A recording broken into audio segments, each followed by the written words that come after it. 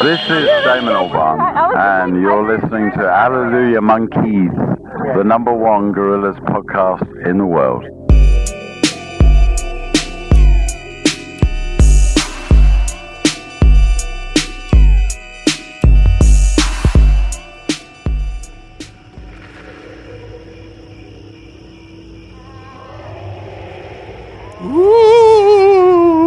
Creepy ghouls and spiders, welcome to a Halloweeny Mummies Spooktacular! The Hallelujah Monkeys Halloween extravaganza. I, of course, am Villain Flynn. And I am Trevor Ickrath. It's still just Trevor. I'm spooky all the time. My name should already be synonymous with terror and hauntedness and ghosts. And you go from door to door as yourself, and then they're like, what are you dressed as, little boy? And you're like, you want to know my secret? I'm always scary. why are they calling me little boy? Well, you have cherub-like qualities, like, underneath the adult man exterior. Are you doing anything for Halloween? What's up with you? No, we'll have candy ready for the neighborhood boys and girls. I don't have any costumes now. I'm too busy putting my house together. I just didn't think about it this year. What about you? I dyed my hair black. That's pretty cool. That's pretty Halloweeny, right? Yeah. I'm gonna get it all cut off soon. So I thought, why not go full goth while I still have the chance? We're gonna do it all different because this is the Halloween special. So this time, instead of normal, we're gonna tell you the week in Gorillaz news and then review an album afterwards. It's gonna be very different. Right.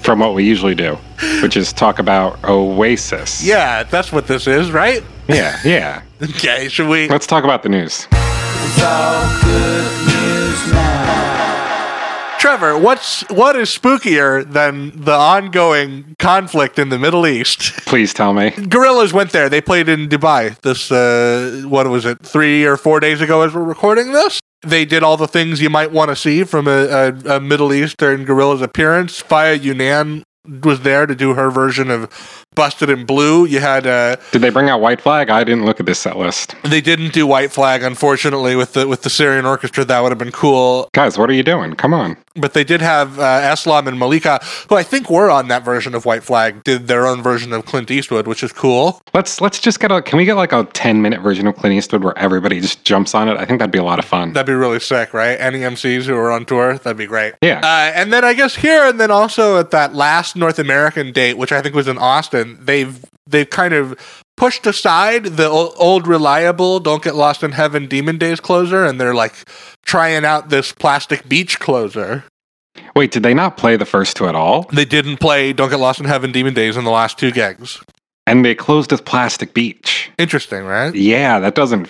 What do you think of that? I feel like no, don't do that. I love Plastic Beach. I love Plastic Beach. It's a great song. It'd be really exciting for them to bust that out, even as like the first song in an encore, for example. But I think or how about like the main set closer, or like, somewhere around there. Like, but closing the entire set with it is a weird move. Yeah, if you got the humans with you got to do Don't Get Lost in Heaven Demon Days, in my opinion. Yeah, I mean, maybe closing the entire show with Plastic Beach would have been cool on like the Plastic Beach tour. Maybe. But here it feels like a weird top off to something that is not about Plastic Beach. No. And maybe what I'd hate to see, Trevor, is for them to correct this error by stopping playing Plastic Beach. Just move it somewhere else. Just put it somewhere else. Anyway, they're off to the races. They're going to be hitting Europe and all kinds of stuff, festivals and whatnot. So we'll keep an eye on them as that continues. Can't wait to see what happens to the set list. What do you think? Do you think I'm sure that we'll like continue to get some cool stuff, right? Yeah, they're going to keep pulling out weird cuts. Here are some predictions that I have for the European leg of this. I think we might get a little Rag and Bone Man appearance. Ooh, that could be fun. Some Apprentice. Could be chill. And then I bet you good old Benjamin Clementine's coming back into the fold for some live. Please. I'm so bummed we didn't get to see Hallelujah Monkeys live. Nope. Hallelujah Money's live. There you go. Hallelujah Money live. It's impossible to say that song correctly anymore. Yeah, for sure. We've ruined it. We've ruined that song for ourselves forever. But Ben Clem, I hope he comes back into the fold. That'd be cool. Yeah, way to go on his new album, by the way. How about the select group of us who all know that Humans is the best album of the year, Trevor? There are dozens of us. The tightly knit group. And you know what? We can open the clubhouse to yet another, because the Q Awards have just named Humans Album of the Year, Trevor. Q Awards? Welcome to the Resistance. Excellent. They beat out Kendrick Lamar's Damn. They beat out that new album from the XX. Oh, wow. That new album by the XX, that really was one of the greatest records of the year. Well, in the UK, I think it sold really big. They're really big over there, right? Yeah, that's like they never got over it. You know how we were all into the XX for 15 minutes? It just never stopped over that first album was good. Remember when Gorillaz covered the XX in Phase 3? It was beautiful. Yeah, I forget that ever happened there. That was with Daly, too. That was when he was rolling with the crew. Speaking of Rag and Bone Man, though. Oh, yeah, that's right. He won Breakthrough Performance at the Q Awards. Good for him, right? Way to go. I've never listened to any of his stuff, but apparently, according to the Q Awards, it's pretty good. I got to tell you, I'm worried about this Rag and Bone Man fellow. I mean, I don't want to mess anybody's hair up here, but like his solo stuff, Trevor, is very much like White Man Blues kind of a thing. He's like doing a throwback, this is what the blues sounds like, which is a little bit whatever. He's got a very rich voice, so he can kind of carry it. But then he started tweeting a couple of weeks ago, Trevor, where he's like, my next album is a rap album. Well, it's not like we run a podcast about white artists making music that's traditionally made by black artists or anything, right? That's true. Right? Let's give the man the benefit of the doubt. Maybe he'll be great. Yeah. Last thing on the Q Awards is that they have their version of like the Lifetime Achievement Award or something, the Q Icon honorific. The Rock and Roll Hall of Fame, as according to Q. Who'd they induct this year? Liam Gallagher. Gorillaz antagonist Liam Gallagher. Yeah. I hope Murdoch Nichols dies of AIDS or whatever. He was like starting some tweet fires against Gorillaz early this year. Oh, I love his social media presence, dude. His tweets are always on fire. Every interview he does is great. He's a very silly interview he does. Go look up some Liam Gallagher interviews. Unless you find that kind of thing annoying. No, trust me, they're all good.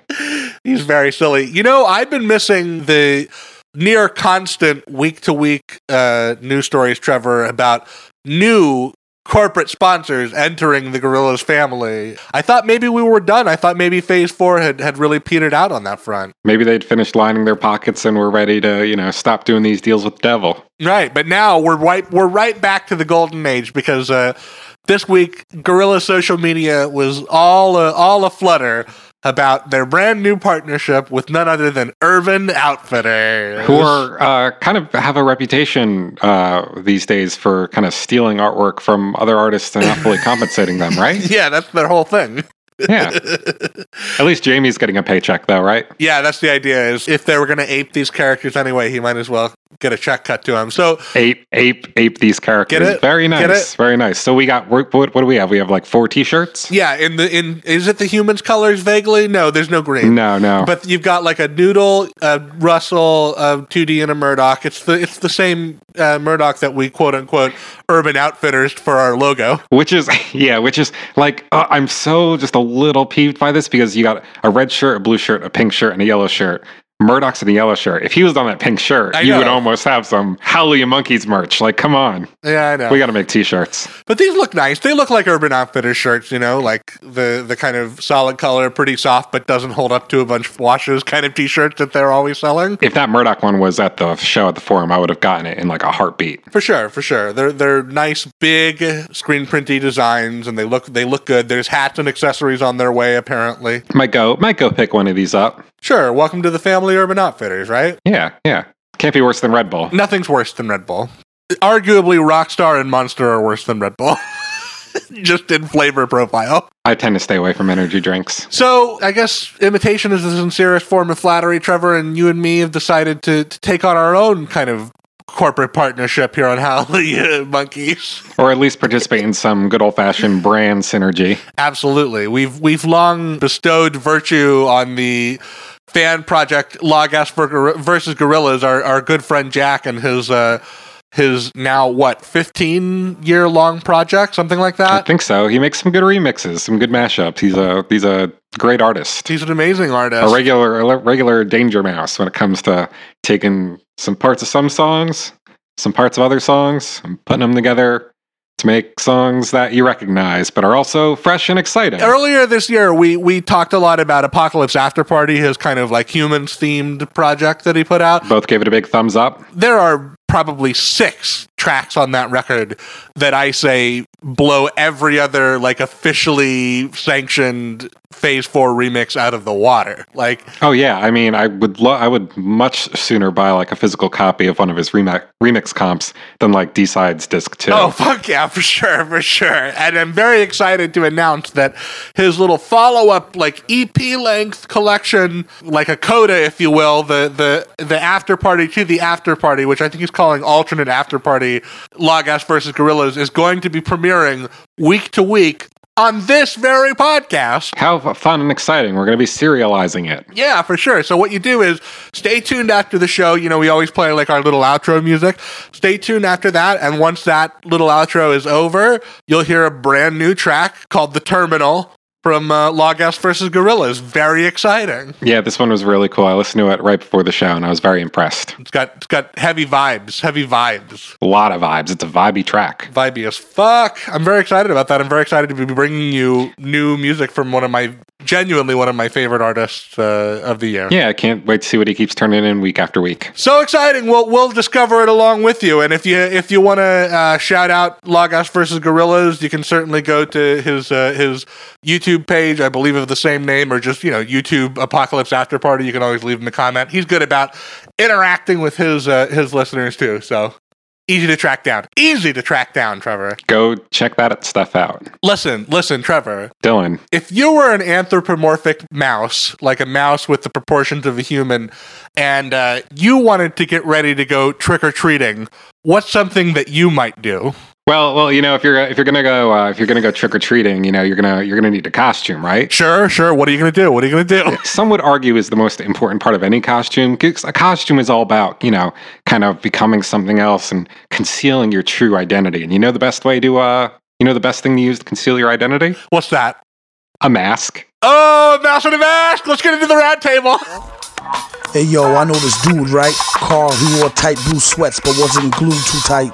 All he had upstairs was a crude light. You think that's weird? He lived next door to a food fight. Howdy, danger, much obliged for the beat guard, even though you still eat lard by the meat ward. We did it, Trevor. We connected it to Halloween.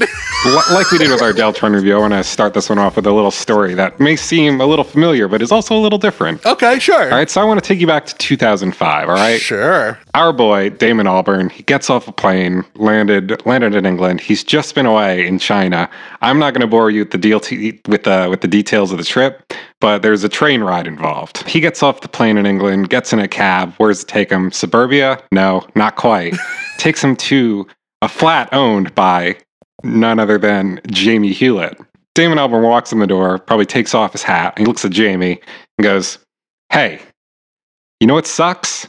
And Jamie looks up at him from the couch. He probably hasn't moved since, I guess, probably like phase 1 has ended, I imagine. He looks up at him from the couch. It's probably been like, I don't know, jerking off or something. He's like, "What?" And Damon looks at him and goes, "Everything. Let's make a record about it." Now, at the same time... Meanwhile, across that big old puddle that some like to call the Atlantic Ocean. Right. Over in... probably New York or something. No, Doom was in. Two guys are in an apartment. Not really, but we're going to frame it that way. And they're watching TV, much in the same way that Damon and Jamie were watching TV when they came up with the idea for Gorillaz. What are they watching, Trevor? What are they watching? So they're flipping around, and eventually they land on this little programming block that Cartoon Network has put together, kind of focused on more adult humor. It's called Adult Swim. Sure. And they're watching, and they look at each other and they go, "This is awesome. Let's make a record about this." I guess that's how it had to have happened, right? Is it? How did this happen? I have no idea how this album came into existence. It's so weird. Why is it? I love it. I do love it. I love it.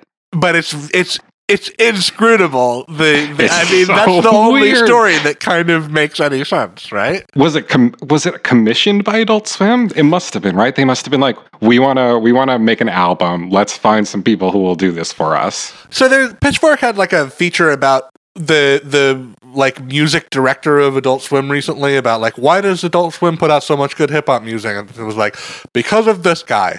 And then I guess is like half of the story. He is listed in the credits as an executive producer on this record. I can't remember his name. Okay.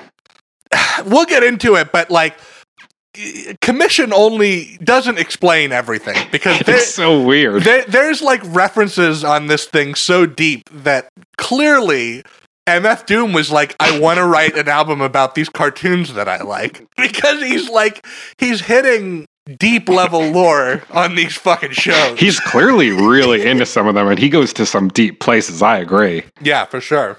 So first, let's talk about more what this album is. It's an album-length collaboration between MF Doom, who raps on November Has Come, right, and Danger Mouse, who produced Demon Days in its entirety. And I believe that there was some speculation that the verses on November Has Come might have actually been from the same like writing sessions as this album, which like interesting thematically, minus there not being any cartoon references on that song November Has Come, there's definitely a lot of links between the lyrics of November Has Come and some of the lyrics on this record.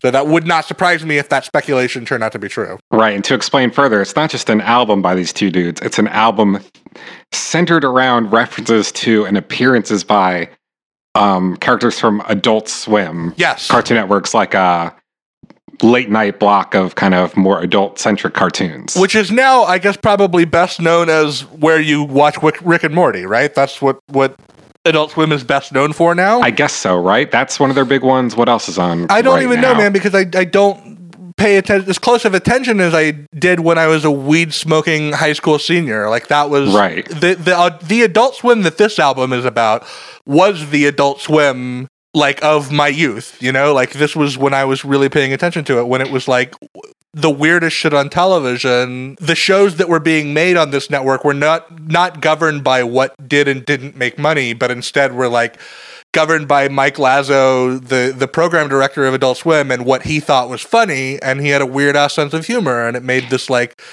for this weirdly curated, like non-commercial television block at that time. Right, a lot of it was built around recycled animation from old like Hanna-Barbera cartoons from the 70s. Like the one show that was on Adult Swim and is still kind of synonymous with it for me was the first one was Space Ghost Coast to Coast. Absolutely. Which actually predates Adult Swim. Yeah, Adult Swim kind of grew out of it. Yeah, serve as the launching point for a couple other franchises, sometimes like literally. But what that show basically was like a bunch of old animations recycled from the Space Ghost cartoons in the 60s or 70s or wherever, with different voice acting, putting the characters into a different scenario, like taking the superhero and giving him this talk show where he would talk to actual like celebrities. And like, usually like cool Gen Xer, like off the beat. Yeah, Beck was on it. Yeah. Tom York was on it. Bjork was on it. I think those three might have all been on the same episode, actually. Pavement did a really great guest appearance as the house band. Yeah, definitely. They appeared as the Beatles, which was great. That was one of my favorite guest appearances.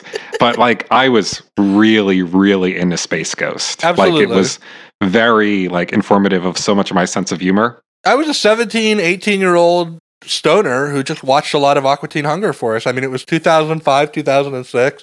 This was just like right in my sweet spot for sure. And I had just gotten into Madvillain back in 2004. And then like that album that we should say, like last week, we looked at the defining release from Del the Funky Homo Sapien and Dan the Automator. Not necessarily so with MF Doom. Like MF Doom does have like a Sgt. Pepper's, if you will, in the form of Madvillainy, the album that he made with Madlib. But I still think that Danger Doom, even outside of the context of all these Gorillaz connections, is a fascinating thing to look at. It's a time capsule. It's also really good. So, you know. This is my favorite MF Doom record. Oh, I think Madvillainy. Madvillainy is better. Like, I recognize Madvillainy as, like, you know, the definitive Doom work. But this is, like, I love how candid this is for him. It's real, like, cartoony Doom, just him having fun. It's not really as dark as some of his other stuff kind of typically becomes. True. But definitely not as dark as Madvillainy is. It's closer in tone to another record he did called Mfood, and in fact, Mfood has a couple of direct references on this record as well. Yeah, it gets a lot of shouts out. Okay, should we just? Have we explained this enough to get our adjectives out of the way? Or is there still more that we have to say? I think we have. What are your 3 words? Okay, I picked. I stand by all of these, and I think all of these are complimentary, even though they might not seem so. Okay. Slick and curmudgeonly and ridiculous. Those are my 3 words. Sure. My 3 are singular for reasons we've talked about. Right. Mischievous. And obtuse. And obtuse. We should say, I think we both had pretty parallel experiences. Like, this was an exhausting week for me. I think when you listen to this album and you're like letting it wash over you, it's a very different experience than when you're like granularly going line by line through it. And when you pull up Genius, and literally there are line by line annotations, and you're like, okay, let's spend 20 minutes reading about what he's talking about and here. Then sometimes you get to the end of the song and it's taking you 15 minutes and you feel like, what the fuck is this song about? Like, sometimes you get sometimes you're reading about track 1 and you've gotten to track 7 on the album, and then you realize, oh, he's just trying to get an action figure of himself made. So I decided the payoff of that kind of mind-numbing work for me, Trevor, was that I've done my best on each of these songs to say either what I think or what I know that song is about. Right. And really, MF Doom songs frequently come down to like only 2 things. 1, MF Doom is a supervillain. Sure. And 2, every other rapper in the game is weak. Yeah, that's the thing, is if you actually, I almost feel like the focus on the sorry state of modern rap music on this album is like pretty acute. It's pretty tightly focused on that. If you were to like remove every cartoon reference from this album, I mean, first of all, it would be 15 minutes long, but second, it would also kind of still be a concept album. He really does focus in on like what sucks about modern rap and why all the modern rappers are posers and phonies, essentially. What better comparison for a whack rap scene than a bunch of cartoons, right? Yeah, exactly. It works pretty well as a concept album. It really does. Speaking of concept albums, though, I want to start us off with a discussion question here, all right? Yep. This album, isn't dissimilar to the one we talked about last week, Deltron 3030. There's parallels, for sure. They're both conceptual albums made by a producer and an MC, and they're both extremely hard sells, I think. I agree. One is a sci-fi hip-hop opera, and the other is like neck deep in Adult Swim references and like little skits featuring the characters. Yeah, absolutely. Which one do you think is a harder sell?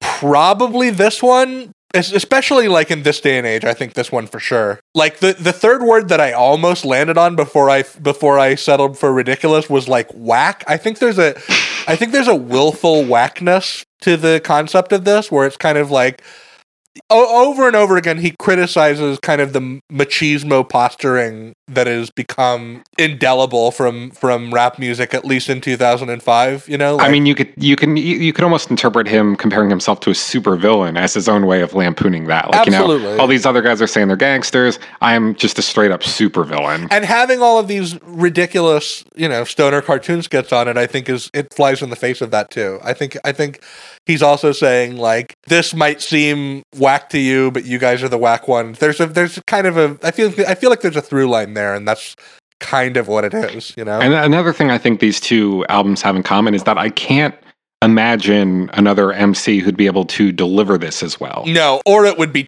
terrible. Yeah. Like there's a version of this album I can imagine that features like MC Chris or even like Wale or something, and that version of the album is awful. Like, yeah, didn't Wale do like a mixtape about like Seinfeld or something? Yeah, for sure, he did. Yeah, not quite the same thing, but like, yeah. Doom pulls it off with the right amount of goofy and the right amount of straight face, It's way better than it has any right to be. Oh, for sure. It's better in a way that's going to be so hard for us to articulate as we discuss these songs. Right, so let's get into the songs, starting with El Chupa Libre. Okay, I think I know what the song's about. Yeah, I mean, this one's pretty straightforward. I think it's about how Doom doesn't need a crew. I think it's about how Doom can do bad all by himself. He doesn't need you, essentially. Yeah, this is kind of like a straightforward introduction to MF Doom. He comes right out the gate saying that he's the super flow with more jokes than Bazooka Joe, a mix between Superfly Snuka and a Super Ho. Yep. My favorite bit is he kind of like takes on the voice of his own detractor, where he's like, I really love your tape, but I hate your inventions. Yeah. He's like, very well, what you want, a brownie? So good. Also, the line after that where he's like, he took off the mask, it whispered, put me where you found me. That's great. That's really good. I like, again, right out the gate, Chua MC like El Chupanibre, which is a monster from Futurama based on El Chupacabra. Right. Digest a group and sell the poop on eBay. There's this is one of, I think, like 4 separate instances on this album where he mentions literally cannibalizing other rappers and rappers. Yeah. He's a supervillain. And then he goes into this whole little bit where he talks about his history in this rap group, Monster Island Czars, which he refers to as midgets into crunk. Yeah. Right. MF Doom has this long history with this other rapper called MF Grimm. They were in a rap group together and they split over like creative differences. And then they like became friends again, and then they started fighting again, and then they became like, it was a real on and off thing. Is he dead, No. MF Grimm? No, he's paralyzed from the waist down. Right. I thought he might have been dead. No, too. he went to prison for a little while. He came out because of this song and because of the whole Midgets into Crunk thing. MF Grimm recorded an anti-Doom diss song. Right. What was it called? It's called The Book of Daniel, and it's awful. It is not good at all. MF Grimm, in general, is a terrible rapper. Yeah. My favorite / the worst lyric on The Book of Daniel, Trevor, is he goes, something you might not know, but before Daniel Dumoulin took on the MF Doom persona and put the mask on, he went by Zev Love X. That was his old moniker. And here's the line from The Book of Daniel that is like so bad I have to share it with you. He goes, Zev Love X used to be Mary. The mask took control of you like Jim Carrey. Yeah, the song's kind of about Doom being like a sellout or something, right? Well, the beef goes a little deeper, so I guess what MF Grimm alleges is that Doom owed him money, and then Doom went to jail, and then once he got out of jail, he disappeared into Atlanta so that he wouldn't have to pay MF Grimm his money back. He said that to some newspapers, and then Doom got super fucking angry because Doom is all about his privacy. It's very hard to get details of Doom's life, right? I think he lives on a private island now, like an actual supervillain. Yes, exactly. His life has slowly become more and more comic book-like. He has a secret lair. It's a complicated relationship between 2 old friends, 2 former colleagues. I just think it's fascinating, that somebody would write a diss track about MF Doom because he's such a weirdo in general, Right. And also this whole section of El Chupanibre that he kind of goes after the MIC on, again, is so obtuse that right. you have to pick it apart with a fine-tooth comb to really understand what he's saying about everybody. Instead of just saying, yeah, I was a lot better than everybody else in the group, he just says, played a solo on the oboe. I know, how weird. That's it. But my favorite part of this song, aside from maybe the lyric, Dumal got her like Inuyasha got Kagome. That's my favorite lyric in that song. That's great. My favorite part is at the end where he shouts out Mike Lazo, the senior executive vice president in charge of Adult Swim at the time. I don't know if that's still true. I think he is. But he basically says, hey, Mike Lazo, let me know when Cartoon Network buys Hasbro, because I want to make an MF Doom action figure. And if I do that now, they'll sue me for ripping off Destro, the G.I. Joe character with a metal head that they already make action figures for. Which is an incredibly complex thing that flies by in 4 bars. I know. That's the thing. These lines are jam-packed, ladies and gentlemen. I really that's so typical of his work too. Just these really long free associative kind of word salads. I really love it. Definitely. It almost ends up sounding like beat poetry or something. Well, he's highly technical. He's very good at making large groups of words rhyme with other large groups of words, which is that's something that Eminem is also really good at. But I in general am really irritated by the kinds of bars that Eminem puts together. I find them to be kind of cheap and awfully hot coffee pot. Just a little bit irritating. But when Doom does it, there's just something. It's magical. It's magical. He's great. We also saw Adele do that a lot on Deltron 3030. Definitely, that's his most technical record, I think. So this song ends with a skit of Master Shake, the first voicemail from Master Shake. This is kind of an ongoing thing where the character from Aqua Teen Hunger Force, Master Shake, is leaving a series of voicemails on Doom's phone asking to be... I think it's Danger Mouse's phone. Oh yeah, you're right. I think you're right. Yeah. Asking to be featured on this album, essentially. So the first one, he's just saying I'll do it.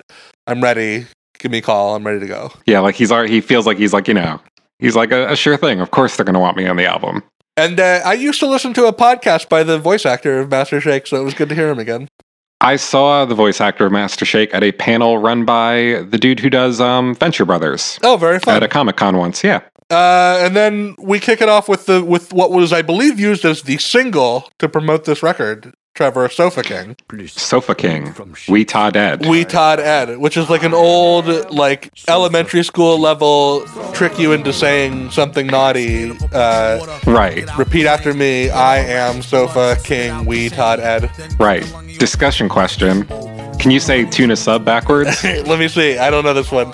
Bust a nut? This one's really cool. Like, the beat goes really hard, and I love the way Doom matches its energy. Me too. I really love this beat, and I think that this song is it's almost like what I think it's about. I think it's almost like his started from the bottom. Like, it's kind of like a look how far I've come kind of a song. You know? Yeah, I can get that vibe from it too. Yeah, so many just good like ideas and rhymes he's working with here. I love the part where he says they came to ask him for at least some new tracks, but only got confronted by the beast with two backs. And then he goes, knock. I want to talk to you about that lyric, because let's keep going in that lyric. So, knock, okay. Mouse is a made man, villain laid it down like the best laid plan. If you take all four of those lines together, Trevor, and really unpack them, it sounds like a story about record executives walking in on him and Danger Mouse fucking each other. Oh, yeah, sure. Totally. I'm pretty sure that's what he's saying. Yeah. Guys, remember, knock. Mouse is a made man and villain laid it down like the best laid plan.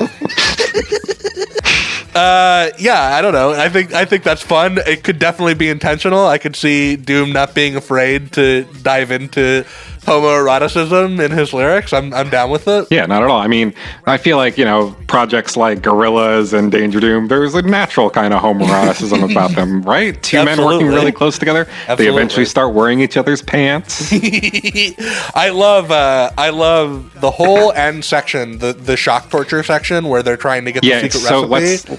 Let's go through it a bit, okay? Right? So he thinks about like if he could bottle the natural essence of Danger Doom and sell it, but he goes, no, it'd be too dangerous. The feds would want to know what the recipe is. So then they capture Danger Mouse, not Doom. They capture Danger Mouse and try to torture it out of him. But he only knows half of the recipe. He only knows half. He only knows how to make the beats. He doesn't know how to do the rapping. No speak of the English, only do the math. Really good, right? And then they electrocute him to death. And I've always seen like the last like 4 bars or whatever as him just spouting nonsense he's like frying to that. It's really good. It's this really dense like 4 lines of him slowly building up to I am Sofa King, we Todd Ed, but like I jam over Sting, see spots red. Just like I always also saw that as Danger Mouse being electrocuted and just like battling. So good. Yeah. Something that Doom does on a lot of these tracks is like the first like 2/3 of the song, like his verses will be very serviceable and like really good, but then he'll ramp it up at the last minute. Like so far we've seen him go into that wacky thing about Cartoon Network buying Hasbro. Right. And now this song ends with Danger Mouse being interrogated and electrocuted. Really good, really good. Yeah. By the way, let's just say I don't think there is a bad beat on this record. Like the beats are so definitely the best. Like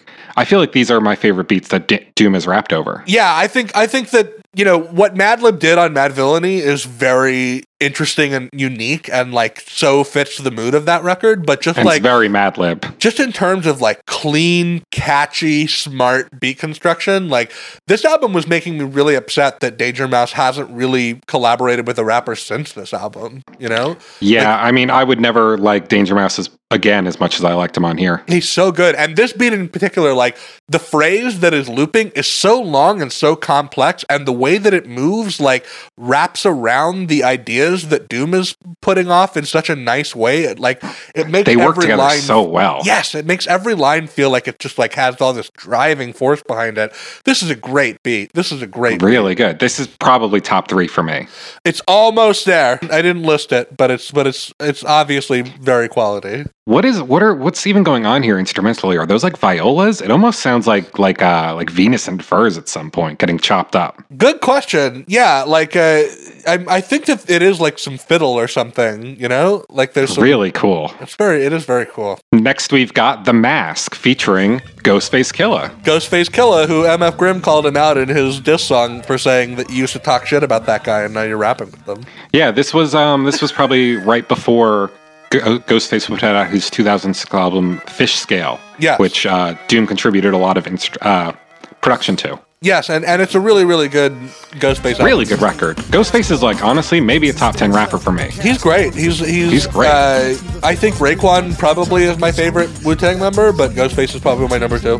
Yeah, okay. My take on what the song is about is that like Doom and Ghostface are running scams on you, but you're too dumb to keep up with them. That's my Sure. That's my take on this. Did you know that this song features some bass work by Mark Linkous, the great Mark Linkous? I did see that it had some live bass going on in it. Yeah, Sparkle Horse, rest in peace. Mark Linkous plays bass on this record. Very cool. And Danger Mouse would later go on to do a record with him. That's pretty cool. I think David Lynch was also involved in that one too. He was. That's a cool record, Yeah. and you know, unfortunately, had to be recontextualized by Mark Linkous's tragic demise.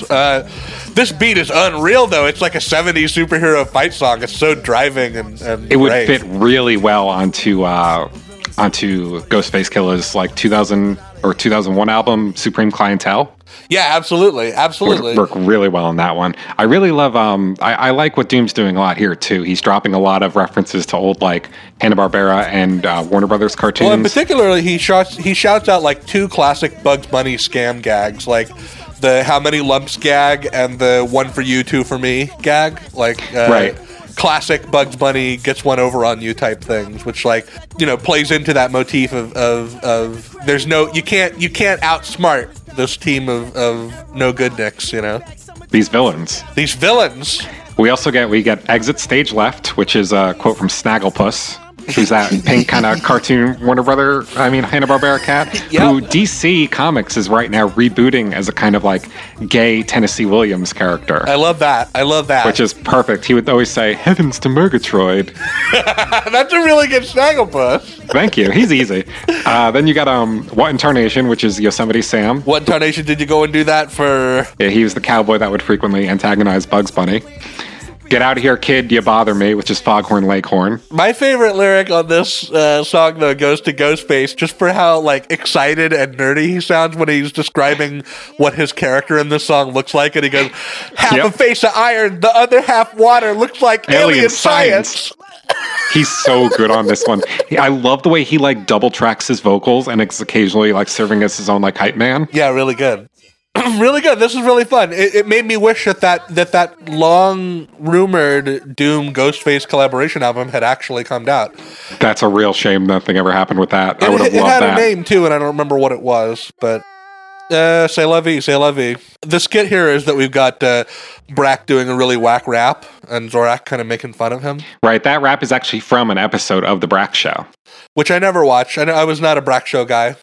It had its moments. I can't imagine wanting to watch it now. It sounds like it would be so annoying. There's a significant amount of Brack Show on this album. Brack was a fan favorite back in the day. He was. Next, though, this song is based on something I have absolutely no memory of. Perfect Hair Forever. I was not even aware that this was a thing at the time. I have no memory of this. I have no memory of this either, and because of this song, this week I went back and watched the pilot on YouTube. How was it? Terrible. It's not good. Okay. This song is also not very good, I don't think. This is almost a skip for me. Yeah, this is one of the lesser cuts on the record. The beat's okay. Yeah, it's also just very short. Nothing really happens in it. I know what this song is about. This song is about the show Perfect About Hair. the show. Yeah, it's just him talking about the characters in the show and like making references to jokes from the show. Not the last time he would do it on the album, and I don't think this is the best time either. No, it definitely isn't. I watched the pilot. It's like a parody anime show that's not funny at all. Yeah, I looked it up on Wikipedia, or no, I looked at screen caps of it in the posts, in like the comments on its like Genius page, and I was like, nah, I don't need to check this out. My favorite part of the song, though, was the experience that I had when I got to the line, even if him got them bomb weaving Kanekalon. I was like, okay, Kanekalon must be another character from the show, so I Googled it. But no, it's a brand of weave. Huh. It's a brand of hair weave. And I was like, oh, you got me on that one. You learn something new every day when you're listening to MF Doom. There's a lot of very technically adept rapping on this song, but it's hard to say that I get any enjoyment out of the song because it's like based on the subject that I don't care about at all, you know? But the reason, Trevor, that he singled out this obscure 7-episode Perfect Hair Forever show is that he did a voice on this show. He played Sherman the dinosaur on this show. Oh, interesting. Huh. So that's why it gets such a showcase on this album, even though, like, even at the time, it was kind of not on anybody's radar. I do like how generally friendly he is with Adult Swim. Like, remember when he used to, like, do these little, like, Christmas specials for them? Maybe it only happened once a year. Always great. This is also where we get the second Master Shake voicemail. This is the, are you in the shower? You must be in the shower. You're in the shower. Are you in the shower? Oh, yeah. Dana Snyder's voicemails, I think, are really funny on this record, especially the last one. And I love that. I love thinking about this as like a power move on Danger Mouse's part, because he's getting all these voicemails like telling him, I want to be on the album. And he doesn't put him on the album. He puts these voicemails on the album. voicemails on is very funny. Like, it's really a funny and kind of nasty thing to do, like in the mindset that these two characters actually do exist in the same universe. Definitely. And then we move into what feels like an attempt to make like a proper single for this record. Right. Benzie Box. Benzie Box. I think that it's pretty clear that this song is kind of about like today's rappers not measuring up to Doom's standard, you know? Right, and we should say we got CeeLo on the hook. I don't love this hook at all. I don't love this hook. I think it's a lot of fun to hear CeeLo singing about MF Doom. It's like, imagine Damon singing a hook about like Tom York on a Radiohead song. It feels like a good argument for why Doom generally avoids hooks. Yeah, this is like, along with November Has Come, this is like the most commercial sounding song I've ever heard MF Doom on. And the problem is that like the hook can't really play off of what Doom's talking about, because again, Doom is like deep in his own world, and like coming up with a thing for CeeLo to sing that would reflect what Doom is rapping about is impossible. Poetry, he's got plenty. Poetry, he's got plenty. Here he goes. Okay, I'm out of the way now. Yeah, I don't know. I think the beat's cute. It's a little bit like stilted. A lot of the other tracks, well, like pretty much all the other tracks, I think sound very sample driven, and like this almost sounds like it's all original instrumentation. Yeah, and it's not as like, I don't know, funky is the word. It's not as bouncy as a lot of the stuff on this record. It's a little more sterile. Yeah, this almost sounds like it could have made its way onto Broken Bells, that project Danger Mouse did with James Mercer. Yeah, from the good point. Good point. Yeah, I could hear James Mercer singing over this. I want to single out the little bars here about Subrock, Doom's brother. Right, his late brother. Yeah, so Doom, when Doom was in Zev Love X, he was one of the three members was Subrock. His brother Subrock got hit by a car and killed, and like Doom retired, came out of retirement as MF Doom. It was like a big part of his transformation into this character. There's a whole MF Doom backstory that like I assume we'll save all that stuff for like the MF Doom episode. Probably. Or something, right? Yeah. So, you know, this is non-fictional. Doom actually Daniel Dumoulin had a brother who died. Yeah. And this is a really interesting bar about him. He goes, word to El Muerto, Cucaracha exoskeleton. Hino, flow like interstellar wind. Toa wrap Jin by his toe into hell again. So, El Muerto, Cucaracha exoskeleton. So, Dead Roach was one of Subrock's like many monikers. So he's saying like, word up to my brother Subrock. His flow is like an interstellar wind, and now he's saying he toes a wrapped Jin by his toe into hell again. So I like the idea which is of like, so badass. That's fucking badass. He imagines his dead brother like dragging shitty rappers down to hell. Very cool. Really cool. Very cool. He also shouts out Gwendolyn Brooks, the first black poet to win the Pulitzer Prize. But of course, in like in typical MF Doom fashion, he just doesn't mention her. He just says, maybe bit the tender skinned babysitter Gwendolyn. So weird. Yeah. No skit on this track. I feel like they were really going for single here. Which is, it wasn't released as one, was it? No. Weird. This album is very weirdly sequenced, Trevor, because this was like our big hooky moment, and then our second big hooky moment comes right up next, and we're like in the middle of the record. It's very weird. Right, old school rules with Talib Kweli. This is top 3 for me. I think these boys are playing off each other really nicely. This one is a lot of fun, and especially Talib Kweli's verse is like kind of pretty lighthearted for him. But sure. He's also he does a lot of creative stuff. Like I love how he ends his verse with he draws on anything for inspiration and tattoos, walls on a train station. I like that stuff. That's good. Hey, this is really about both of these men thinking back to when they were kids and like how the world was different and the kind of things that they used to do. And, you know, kind of using that as a lens to look at how things have changed. Right, and analyze the current rap scene, which they both find, you know, lacking. Like, one of my other favorite lyrics is Talib Kweli saying, like in order to spit it dope, you got to have a criminal past that's similar to the cast of Different Strokes. And then in some parallel writing, later Doom says, since when lyrical skills had to do with killing a cat, what type of chitlins is that? So they kind of like... They're very on the same wavelength. Yeah, they were on the same wavelength there. I love the whole first part of Doom's verse where he's, fellas, grab your nutsack, chick squeeze your breastises, and then he's like, I know that seems childish, but I'm still that childish. I still find these things funny. I love the way he ends his verse, too. The supervillain has the bad hydrophonics. Whoever will in a ride, provide raw chronic. Really good. Really good. Yeah. These are the only two songs on this album with proper hooks, and they're right next to each other. Yeah, this one also sounds like it was designed with being a single in mind. I don't love the hook on this one either. Oh, I like the hook on this one. I like roll that rap over soul loops like that. I like that. Yeah, maybe it's just worn on me. I love the sample, though, with those horns. Yeah, I know that from the classic, like, 1970s coming attraction bumper that you will sometimes see in, like, Quentin Tarantino movies or whatever. He'll put that in front of it. Yeah, my first exposure to it was when Quentin Tarantino threw it in, like, I think his Grindhouse double feature with, who was the other guy that did that with him? It was Robert Rodriguez. Rodriguez? Yeah, and I had already heard this album before I saw that, and I was like, oh, hey, that's Danger Doom. Right on. Yeah.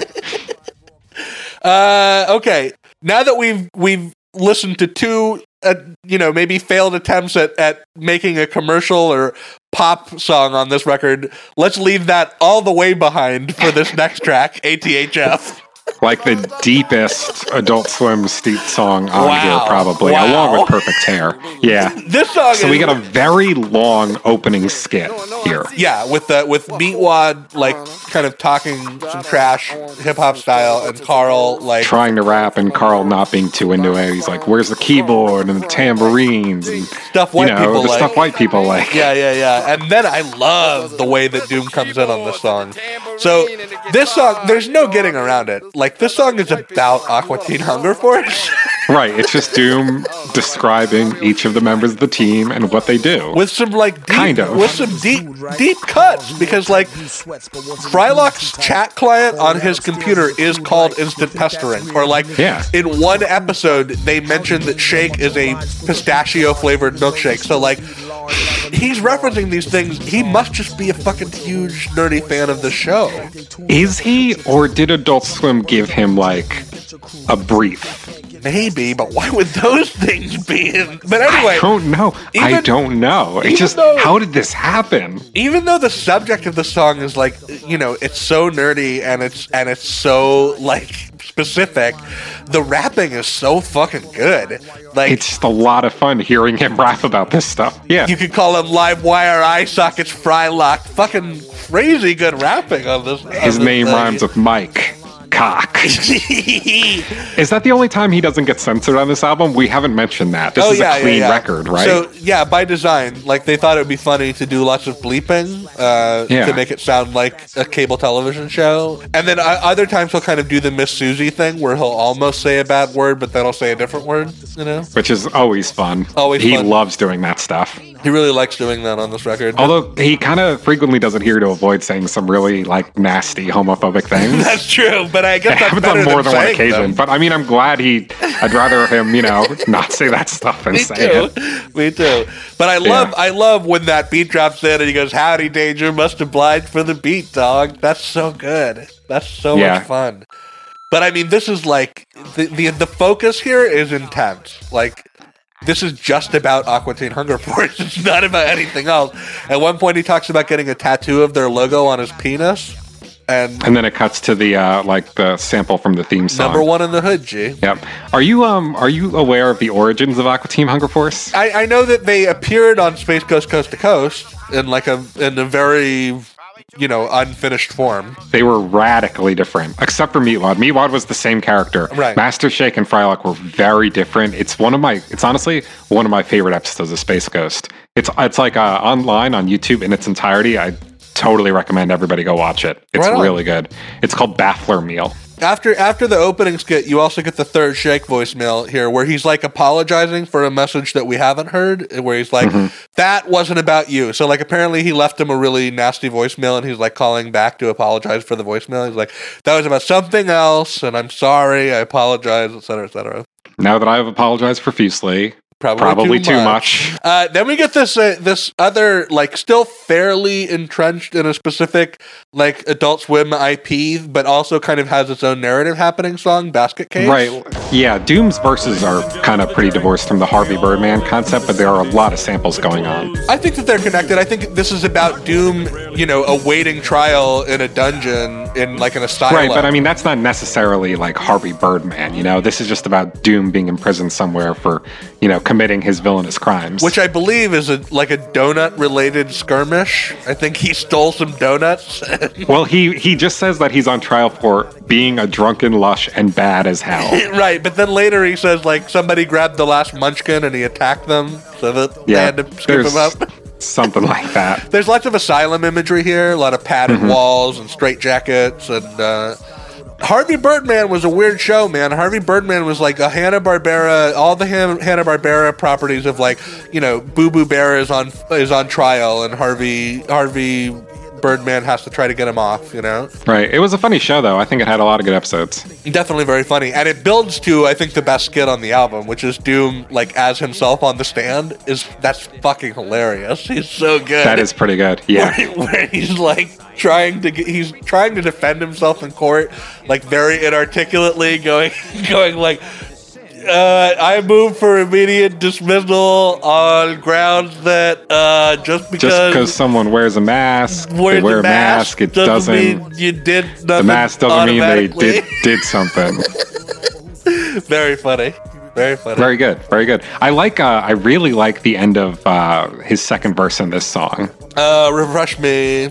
Well, the whole second verse in particular is, like, really good. Like, one of the best parts is, now they got me down near the dungeon, nurses all arguing over who's to do the sponging, which can be read in one of two ways. Yeah, that's what I was thinking. Either they're arguing to see, because none of them want to do it, or they all want to do it. And what's funny is Doom raps as both versions of himself. Sometimes he's a hideous monster, and sometimes he's like a smooth Mac Daddy. So it could be either way, I really like rappers like Space Cadets yapping, be quiet, and that's an order. Ship your daughters to my quarters at once. That's good. Really good.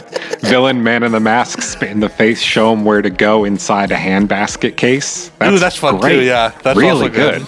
Yeah. Then we got some more samples from the show. One is from a character, Myron Reducto, who is voiced by Stephen Colbert.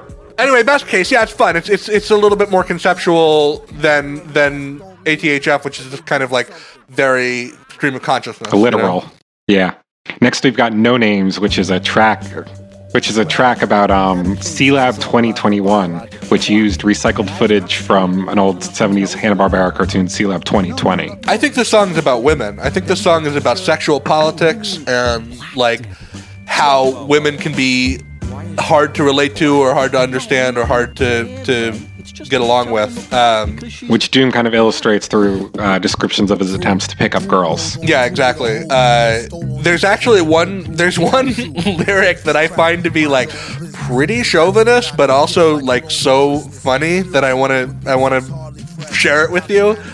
Sure. Where he's like, show love to others, we all brothers like the Bee Gees, all except the broads and you. Hold your applause. They break God's laws, and who pays? The taxpayer, that's who. Well, like, were you looking, did you, like, read a little into the lyrics and, like, see that this was supposed to be all except the broads and you gays? No, I think you is the shitty rapper that he's talking about at the beginning.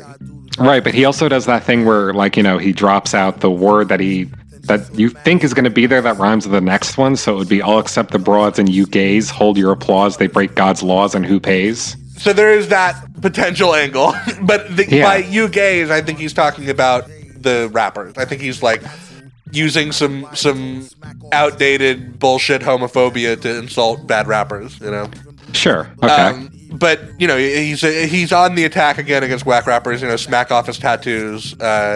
There is a really good Miss Susie style self-censor on the song, though. You have to find a new hen fight to drink your lick. 10 years later, see how Enzyme'll shrink your wallet. Really good. Really I like that one a lot. It is interesting, though, that the C-Lab sample, the 2021, or is it 2020? I can't remember. 2021. The original show is 2020. That's right. So the sample is, like, about race and race relations. Right. And racial awkwardness. But then the song is like very much about men and women, and that it doesn't quite connect. Although, I mean, they do start off talking about like women. You know, Debbie thinks this is all about her biological clock. Right, exactly, yeah. I really love the delivery from these guys on this one. Black Debbie. Black Debbie. Really good. Whoa. Really Why good, is she black? Not in a bad way. Right, Just tell them apart because she's black. Very funny. The end skit is good too. You know, like Dr. Dre. East Side. Yeah, that's very good. This is an interesting song, and it was like, it's a little problematic. Doom isn't always on the cutting edge of social politics. He's a villain. He definitely is a villain. But this was an interesting song to unpack when I started to see the through line of like, you know, men and women and Doom and women, and how he doesn't always get it to work out so well for himself. Right, yeah. Can we move on to my favorite beat on this album?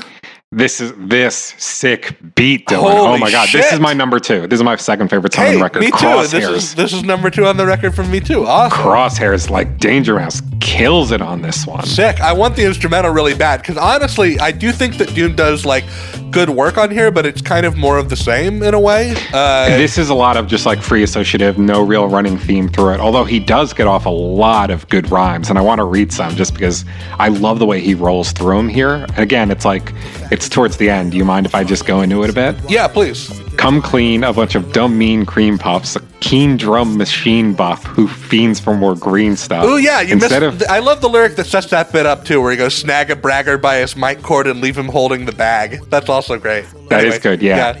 Instead of starving, there be problems by the googobs. Somebody's robbing Lou Dobbs them tonight, and he's on the next flight, moonbound, and makes it a point to stay away from the goon pound. Got some peers that's gone in the lost years, tears and cheers, born in the crosshairs. Like, great. And during that part of the verse too, the bass is like doing the solo that's like really out there. I love the way like the music I love the music behind when he goes, and he's on the next flight, moonbound. Yeah. It sounds so like noirish and kind of like just really good. Really good, boys. Come on. So good. Great synergy between these guys.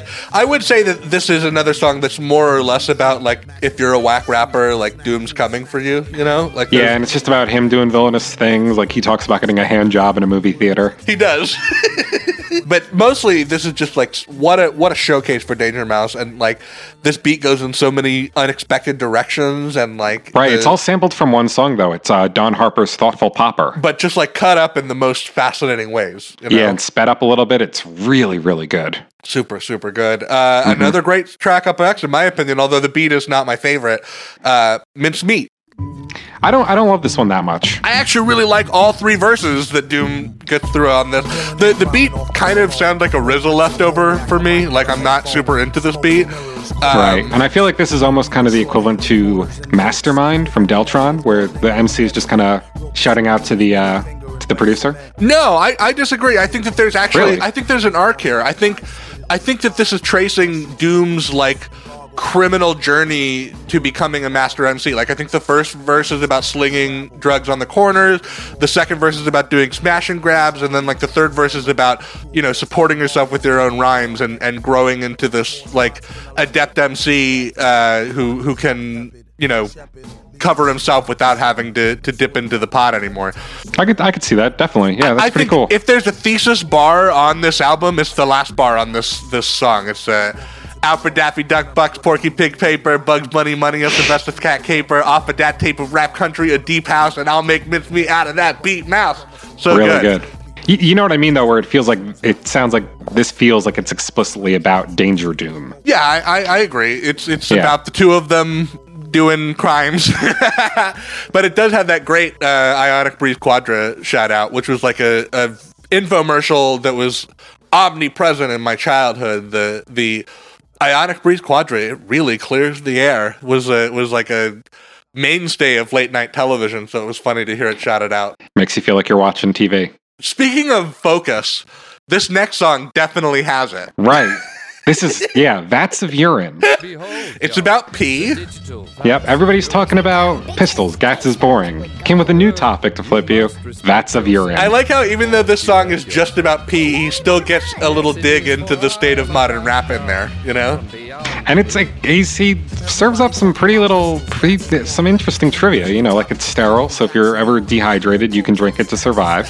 Some say digestible, even edible. If you were stranded out to sea, alone and in trouble, survive dehydration, guzzle your own cupful. And someday you may even show your son how to use it to make potassium nitrate for gunpowder. Which apparently is a thing you can actually do. Yeah. And so this song also heavily features the Moonanites, who are two really annoying characters from Aqua Teen Hunger Force. Yeah, they kind of look like Space Invaders. Yeah, exactly.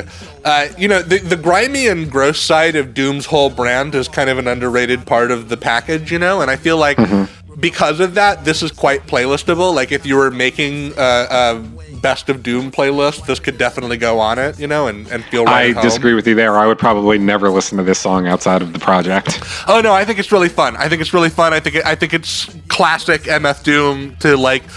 one thing he has in common with Weird Al is that every now and then he'll do this. He'll, like, pick a subject like Weird Al would do with Pancreas or something, and he'll literally fill the song with everything he can think to tell you about that thing, you know? There's songs like that throughout his oeuvre, and this is definitely in that grand tradition. I think the song's really fun. I think it's very much like on message, on brand for him. I like that it's got that gross out humor, but it's also quite elevated in that there's a lot of really smart ideas in it, you know? Like, I'll still take this over like Perfect Hair. Like, definitely. I don't know. I like the song. I think it's funny and weird. Next, though, is my favorite song on the record, Space Hose. You and me both. This is our favorite song on the record. So good. Space Ghost Coast to Coast is so important to me, okay? For sure. Like, when I was like probably like 13 or 14, one of my dad's coworkers gave him like this VHS tape of Space Ghost Coast to Coast episodes. Right. And like, I feel like, you know, some younger members of the Gorillaz fandom probably aren't familiar with VHS tapes. So like, do you remember how they had this feature where like you could like record either like 4 hours or like 16 hours on them or something, right, but like if you chose to do the long one, the quality would get worse and worse. Yeah. I had a VHS tape that had like every single episode of Space Ghost Coast to Coast in really terrible quality, and I would just watch it over and over and over again. Yeah, my memory of this show, Trevor, was that when Coast to Coast was on, when it was like week to week on, my ex-stepfather, my mom's second husband, would watch it with me. In retrospect, I now realize that he would like go get really high and then come watch Space Ghost Coast to Coast with me. And like, it was the perfect level of like, it was funny to a 30-year-old stoned man and, you know, an 8 or 9-year-old kid, weirdo kid. But to be honest, this song is great. But once he gets past all of the Space Ghost stuff, it gets amazing. Like, right, when he just starts really doing the like rapid fire like pop culture references and stuff like that. So incredible. So what the song is about is it imagines a frustratingly tantalizing parallel Earth in which Doom hosts a late night talk show on Adult Swim. Can you imagine? Yes. Yes, I can. I can absolutely imagine. I would kill for that. and that's why I like this song so much. He's got Madlib playing the Zorak role and Danger Mouse playing the Moltar role. Oh my God. And like, it's just so good. It's so good. Like, so good. It becomes a tornado of references by the end of the song. It's really good. Oh man, like I don't even know what my favorite part is. Like, I don't know. The whole who we have on next week's section is amazing, where he's like, Father Guido Sarducci, Father MC Charo, he shouts at James Silent Bob at one point. Like, that's so good. Yep. When it comes to Wreck Cruises, like them dudes in shred shirts off Star Trek, that's a great diss. Really good. Hey, this is where he almost drops the homophobic F-bomb, but then he stops short of it. Right, yeah. Almost calls Space Ghost a terrible thing, but then he thinks better of himself. You know what's interesting? There is that one bit where he goes, Madlib, switch the beat and walk him to the desk. There is a Madlib version of this song with a Madlib beat. It's not as good, though. It isn't I was a little good. disappointed. It isn't as good. I think it was originally released on that like Danger Doom 2 project. Yeah, which was kind of a false advertising. Yeah, there's a couple remixes from this one. There's a really fucking good one of Sofa King. I love that Sofa King one. That beat. I don't love that one a lot. I think it's great. I don't really a totally different take on like the flow of that song. That's really fun. Yeah, it didn't work as well for me, but like I really like the El Chupanibre remix. Because what Doom does there is he's almost like paraphrasing his verse from the original. So like it'll be like, 3 lines from the original, but then he'll go off into like 5 that are different and like 3 that are just kind of weird variations on the original ones. That works really well for me. What about that really obscure Detective Conan anime reference on this song? Oh my god, I'd never caught that before. Like, it's just a shame I'm zoning, competing for the same primetime slot as Conan. No, dummy, Ejigawa. That blew the back of my head out. Like, I was like, what? Holy shit. Like, at first I thought it was just a joke about the fact that, Space Ghost was on at the same time as, like, these other guys. Exactly. But damn. But he's actually saying that he wants the Detective Conan time slot on Adult Swim because Conan Ejigawa is the lead. Very, very deep shit. Very deep.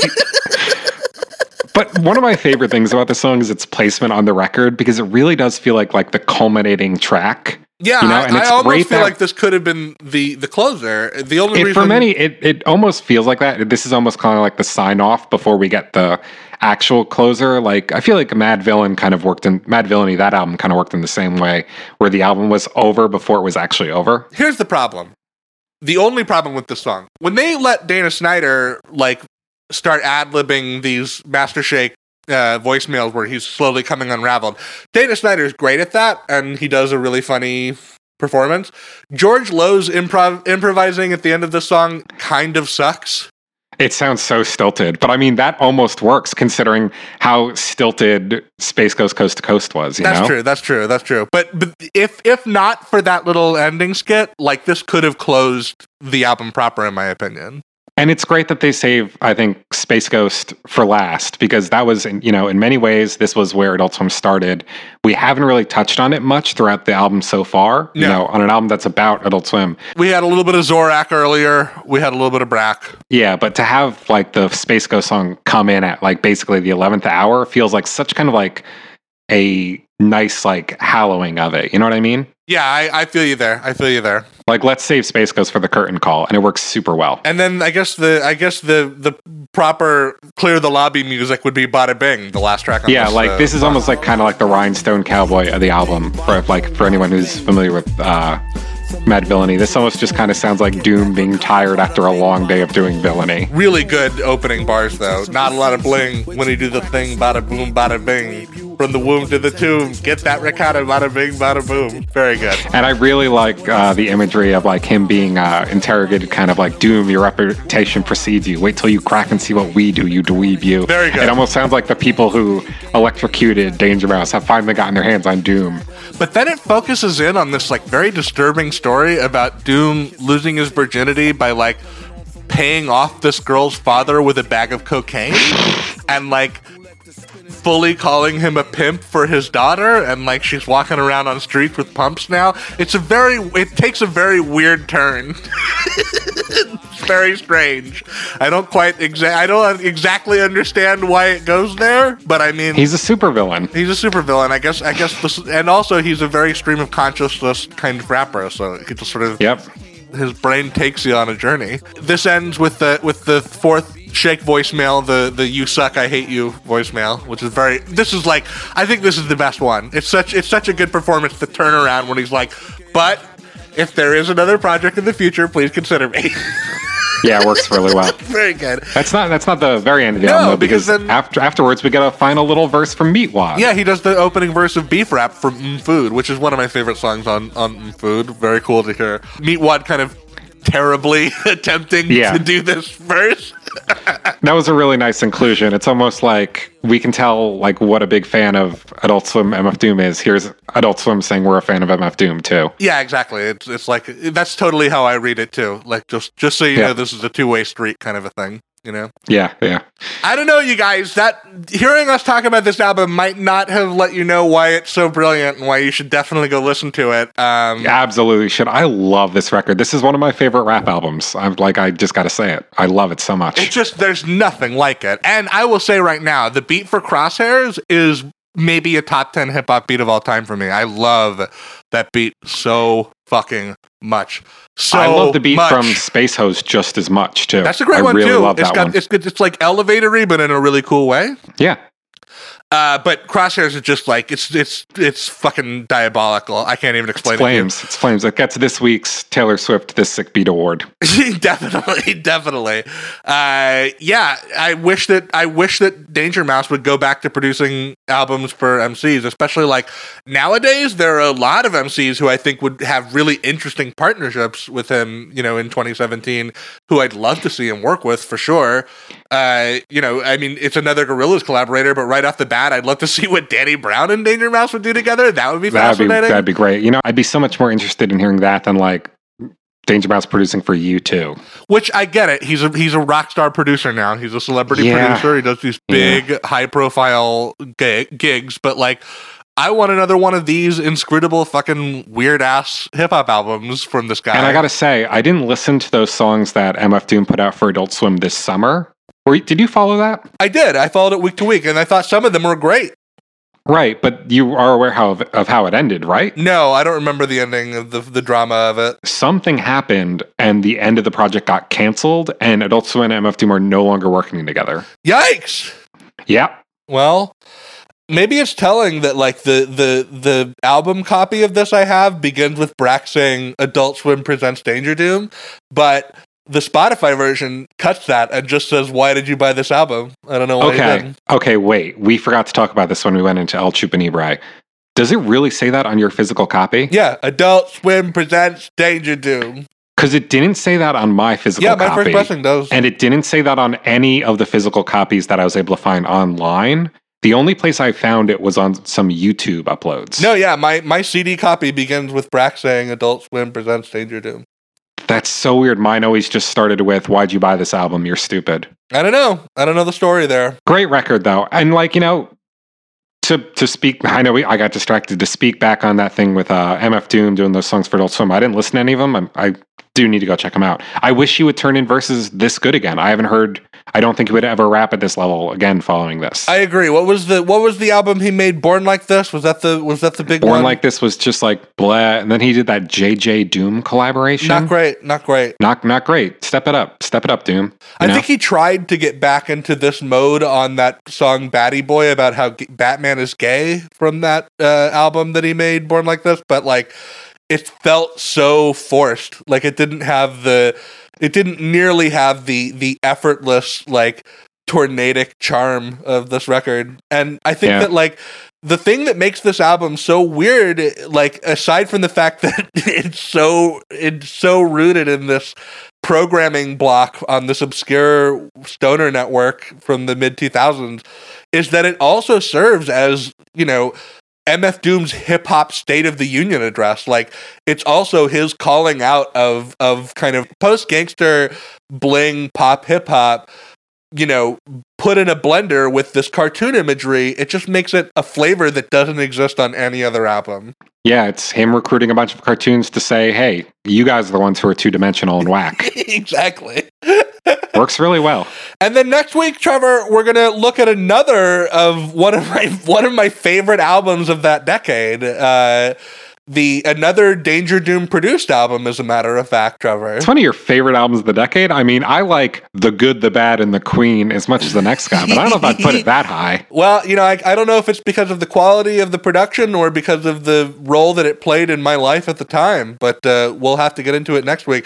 We'll talk about it next week. Damon Albarn and Demon Days producer Danger Mouse, as well as Plastic Beach band members Paul Simonon and then I believe also Simon Tong there, right? Isn't he also playing and then guitar? Tony Allen rounding things out on the drums. So very Gorillaz adjacent, The Good, the Bad, and the Queen self-titled album. Or is the band untitled? How does that work, Trevor?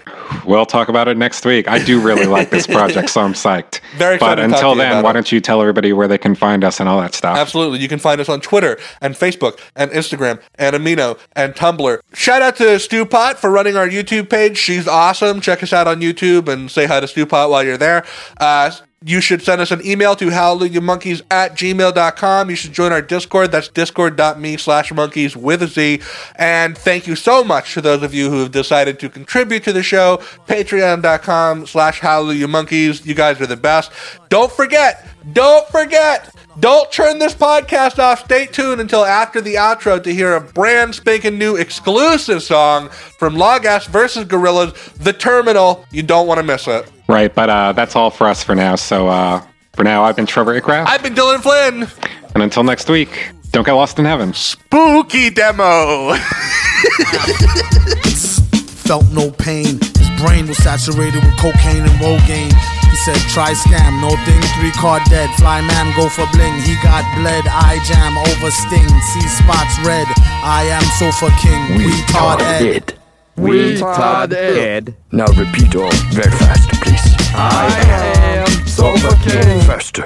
I am sofa king. No, not so fast. Loses meaning. I am sofa king. Retard Ed. You say funny things.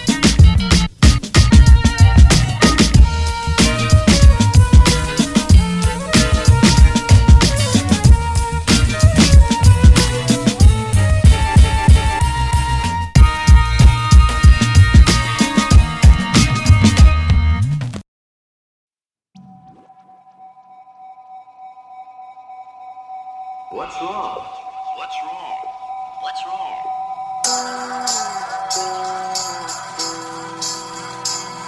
What's wrong? What's wrong? What's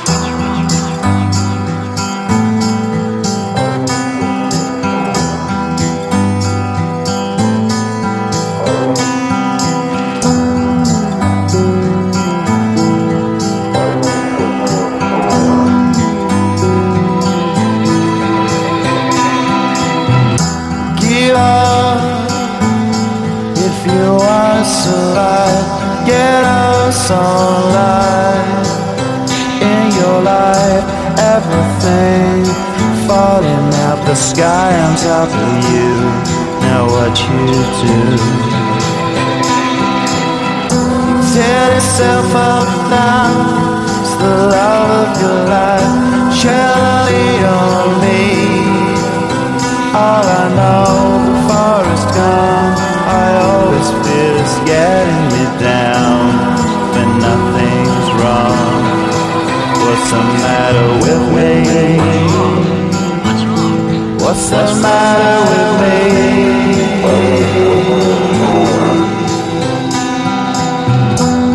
what's wrong? What's wrong? What's